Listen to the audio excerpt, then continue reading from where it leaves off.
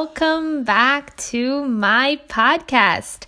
I am Camilla, your high vibe advocate. Give me 15 minutes and I will give you a high vibe world. We are halfway through the week and meeting again on this beautiful Wednesday to talk about something that scares the bejesus out of me. Today's dating world. My husband and I often talk about how lucky we are that we're married and that no matter what, let's just stick together because things are just not what they used to be and we are so out of touch with what the single people are going through today. It's a brave new world out there and I have to be honest, I actually know close to nothing about it. And that may not sound very reassuring to you, right? I mean, after all, how can I sit here talking about something that I don't even know? And I honestly have never even seen a dating app. Bumble, Hinged, no idea what those look like. I know that you're supposed to swipe one direction or another, and I don't know which is which, and I don't exactly know what swiping does. So yeah, I don't understand the app thing. But I do understand human nature and I do understand human needs and I do understand the power of being fulfilled and being whole with just you so that you're okay no matter what happens between you and someone else. And I also know how to know when you love someone and what the vibration of love feels like. It can't possibly be easy for those of you who are on the prowl today. I mean, honestly, if I were not married today, I would just be trying to get with people that I knew from the past before meeting a stranger online or on my phone. It's not because I used to suffer from stranger anxiety, but it's because I really feel like there is a disingenuous element about screens and apps and this kind of meeting. And I'm very old-fashioned in many ways. Like, for example, I like real books and you know, I like to be able to touch and flip the pages. And I like agendas and planners and physical calendars that I can write in and fill with stickers and stuff. And I like to meet people in person to see how my heart feels before deciding whether I would like to take it to another level.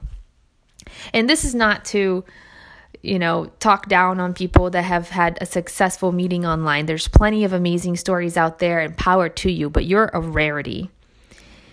And that's why I say that if I weren't married, the chances are that I would be trying to get together with someone who I already knew, already had chemistry with before today, in the past, even though I know that we all change over time and maybe they're not who I knew them to be. And I know that there are many conveniences to technology and that I am not anti-technology. I really am not. I want people to understand that. I think it's an inevitable element of today's world and people can dislike it all they want and it won't change anything. Technology is here to stay and it's only going to get more advanced. And we have to adapt. And as humans, we're adaptable and that's what we do. And I also think that given how hypersensitive our society has become and how unsafe everybody feels, there's something reassuring about the fact that people in these apps are looking for a romantic partner and they're making that clear, as opposed to your coworker who you may think likes you, but you aren't sure and you can't really make a move to find out because these days that constitutes sexual harassment in the workplace or whatever. So again, I'm not downplaying sexual harassment. I'm not saying that people shouldn't be sensitive. I just get scared that we are slowly turning into emotionless robots as a result of some of the inhuman expectations that society is imposing on us. And I don't like catcalling, but hearing that I'm beautiful does not make me uncomfortable. And I don't think that anybody should file a harassment suit for that. So again, anyway, this is a different discussion and I digress. So men just don't approach women in real life or IRL, as we like to say these days, the way that they used to. And I think that that's because they're scared. And women also have similar fears. And I don't want to look desperate if I'm a woman, right? Like I don't want to feel like people are going to not take me seriously or not like me as much because I'm chasing. So We all have been conditioned into roles, and it creates impediments. And what ends up happening is that we resort to the comfort of hiding behind the screen, not having to say the pickup lines or the introduction conversations out loud and hear our own voices. And we just swiping and typing and putting the best picture that we have of us out there for the world to see. We just feel better that way, right? Then we cowered in fear that we're going to finally meet that person in person. And what if they don't like us? Or what if they feel like we're a fraud because we don't look exactly like the picture, or we don't sound exactly like they envisioned in their mind when they were reading our texts? It kind of goes back to the imposter syndrome that I discussed last week. And if we're being honest, someone who gets mad that someone else doesn't look as good as or as young or the same as their profile picture is a shallow person themselves that probably isn't worth your time. I mean, there's nothing wrong with knowing what you want. And of course, if you expect Arnold Schwarzenegger and then Danny DeVito shows up, there's certainly something disingenuous about that too. But I think we should all take notice that Tully and Charlotte were both played by Charlize Theron. So potential is real. And even a superficial person should be able to see, that that's true. And, the potential is real, and give personality and chemistry a try instead of just focusing on things that change over time anyway. But what truly is bad about today's dating world isn't even the fact that people are so superficial and are looking for all the wrong things in other people. It's also the convenience of meeting different people and the detachment and uncertainty that it creates. Commitment is practically a unicorn these days. Very few people see it or even believe in it anymore. And trust me, I understand that humans aren't necessarily monogamous beings. We're not birds. I get it. But as a spiritual person, I feel that we only have true sexual chemistry with the few people in our soul family. And that's why sometimes we hook up with a person that we may have found attractive and it's like dead on arrival. You go with the motions and you feel nothing. It feels like a waste. Doesn't even matter if it's Tom Brady or Barafelli. If you don't have that connection, the whole thing sucks. And in that sense, I am not against dating multiple people at the same time to try to figure out who is in your soul family. But what I see happening these days is this illusion that the way you recognize your soulmate or the person who is right for you is that everything is perfect. Not only the person has to be physically perfect, but also balanced and emotionally perfect. And that is not true. Not only is it true that no one is perfect, but also that relationships are not perfect. No relationship is perfect. It's not all unicorns and butterflies. It takes work to become a power couple. I hear it all the time from so many people how perfect Scott and I are together. And you know what? That is not easy. And we worked really hard. We went through times where I wished he was dead and he probably wanted me to disappear too. And we had fights over the stupidest, but also the not so stupid things. And we disappointed each other and we hurt each other and we yelled and punched and threw things. And at least I did. And we weren't always emotionally available for each other. We didn't always say the things, like the right things. And in his case, there were numerous times when he actually didn't say anything at all. I think that actually lasted years, where he just wouldn't reply. Whenever I was having an issue or commenting about something or venting, he would say nothing. And I would get no response when I needed it most. And it felt like he didn't care. But he just didn't want to say the wrong thing, and he didn't know what the right thing to say was, so he said nothing. And I had to look into my heart, and I had to think about the moments that were perfect between us, the moments that were too big and too complex for words. The day that I met him, what I felt inside, our first kiss, how perfect that was, how funny he is, and how I am one of the very few privileged people who get to see that side of him because he is otherwise very reserved and shy. And how kind he is, how patient he is, especially with me, how caring and loving and supportive, and how making me happy makes him the happiest person on earth, and how attentively he listens. And even though it took years, he now actually listens and changes the things that he knows hurt me or upset me. And of course, I do the same. But for that, you need to work on it. You need to go through the trials and the tribulations. You need to experience life's ups and downs together with as with the other person. And you have to be brave enough to fight the battles and see what happens after. I think that when I look back, when I take my mind back to those times, how I knew that he was the right person for me, and how I can always tell when someone is in my soul family, because I know I'm not the only person in Scott's soul family, and I know that he's not the only person in mine, but we just happen to have found each other, and we prefer each other, and we're happy being together, so we stay together. But how I knew that he was part of my soul family was just a feeling, and it's a feeling that can't be explained, but it's mostly a feeling of deep hurt and pain at the mere thought of being apart, of not having him. I had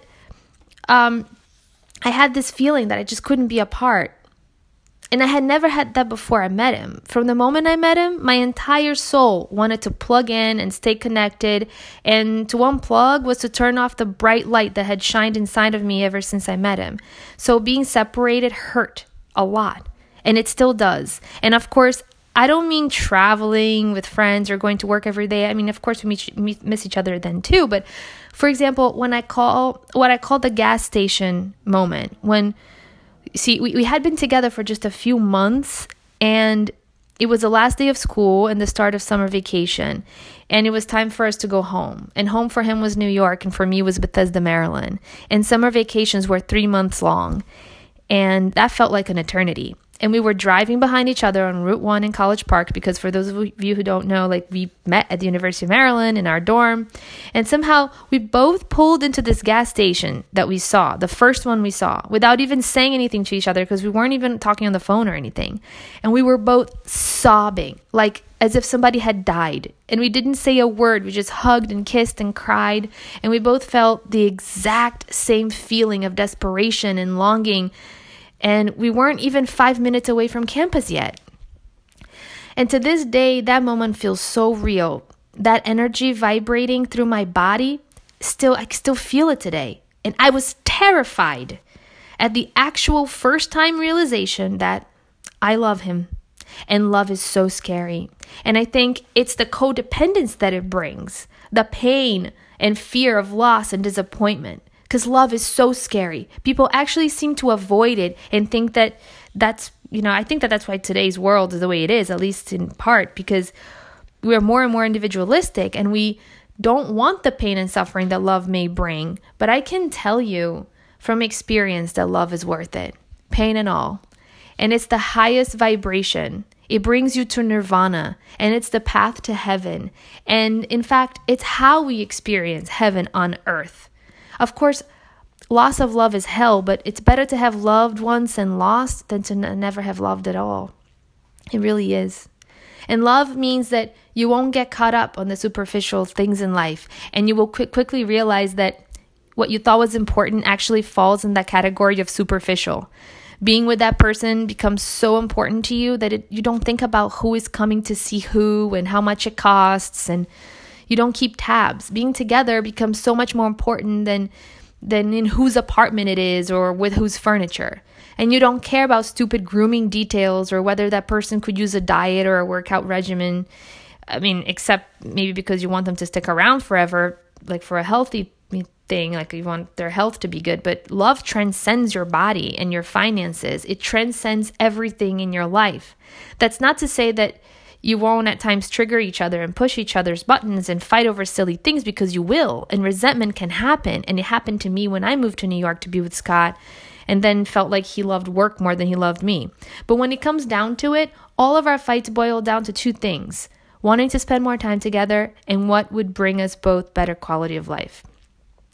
And now, regarding you swipers of the world, if you truly are looking for love, may I suggest that you stop swiping and start sweeping people off their feet in real life instead.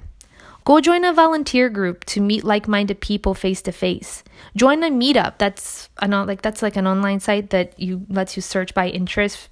You search for groups in your area and you can meet in person. things like hiking, cycling, volleyball, book clubs, law of attraction meetings, small business owners, singles from X to Y age, etc. So go out and go to your local bars more if you have to. I know bars used to be a taboo place for meeting people, but there is something you can only feel if you are looking at someone in the eye and hearing their voice and watching how their body reacts to yours and yours reacts to theirs and how each other's energy vibrates together. You will know when you have found love because you won't like the thought of not being with that person, and nothing will make you happier than their company. You will see that the things you once found important, like she must always have her nails done or he has to be tall, will go out the window. Not that it's not what's going to attract you to that person at first, but it will never cross your mind again. And when it comes to differences, Scott and I are so different. He is shy and I'm outgoing. He's Jewish and I was raised Catholic. He is numerous generations American and I'm Brazilian. I'm a globetrotter and a citizen of the world, and he had never been outside the time zone when we first met. And I only ate seafood and he didn't eat fish when we first met either. And in the end, none of that mattered. And so much of it changed. Our differences enriched each other's spirits. We are a hybrid couple, and that is very good for our soul. And the right person for you exists. And that person will come into your life in divine timing. And these days, since we are living longer, divine timing may not be as early in your life as it once was, in the past. But that's okay. You can't hurry love. And that is all we have for today. Thank you for being here with me and listening to me and for being a part of my journey. I am Camilla, your High Vibe Advocate, looking forward to your outreach at highvibeadvocate.com. And as always, looking forward to our next meeting right here on my channel. See you next Wednesday.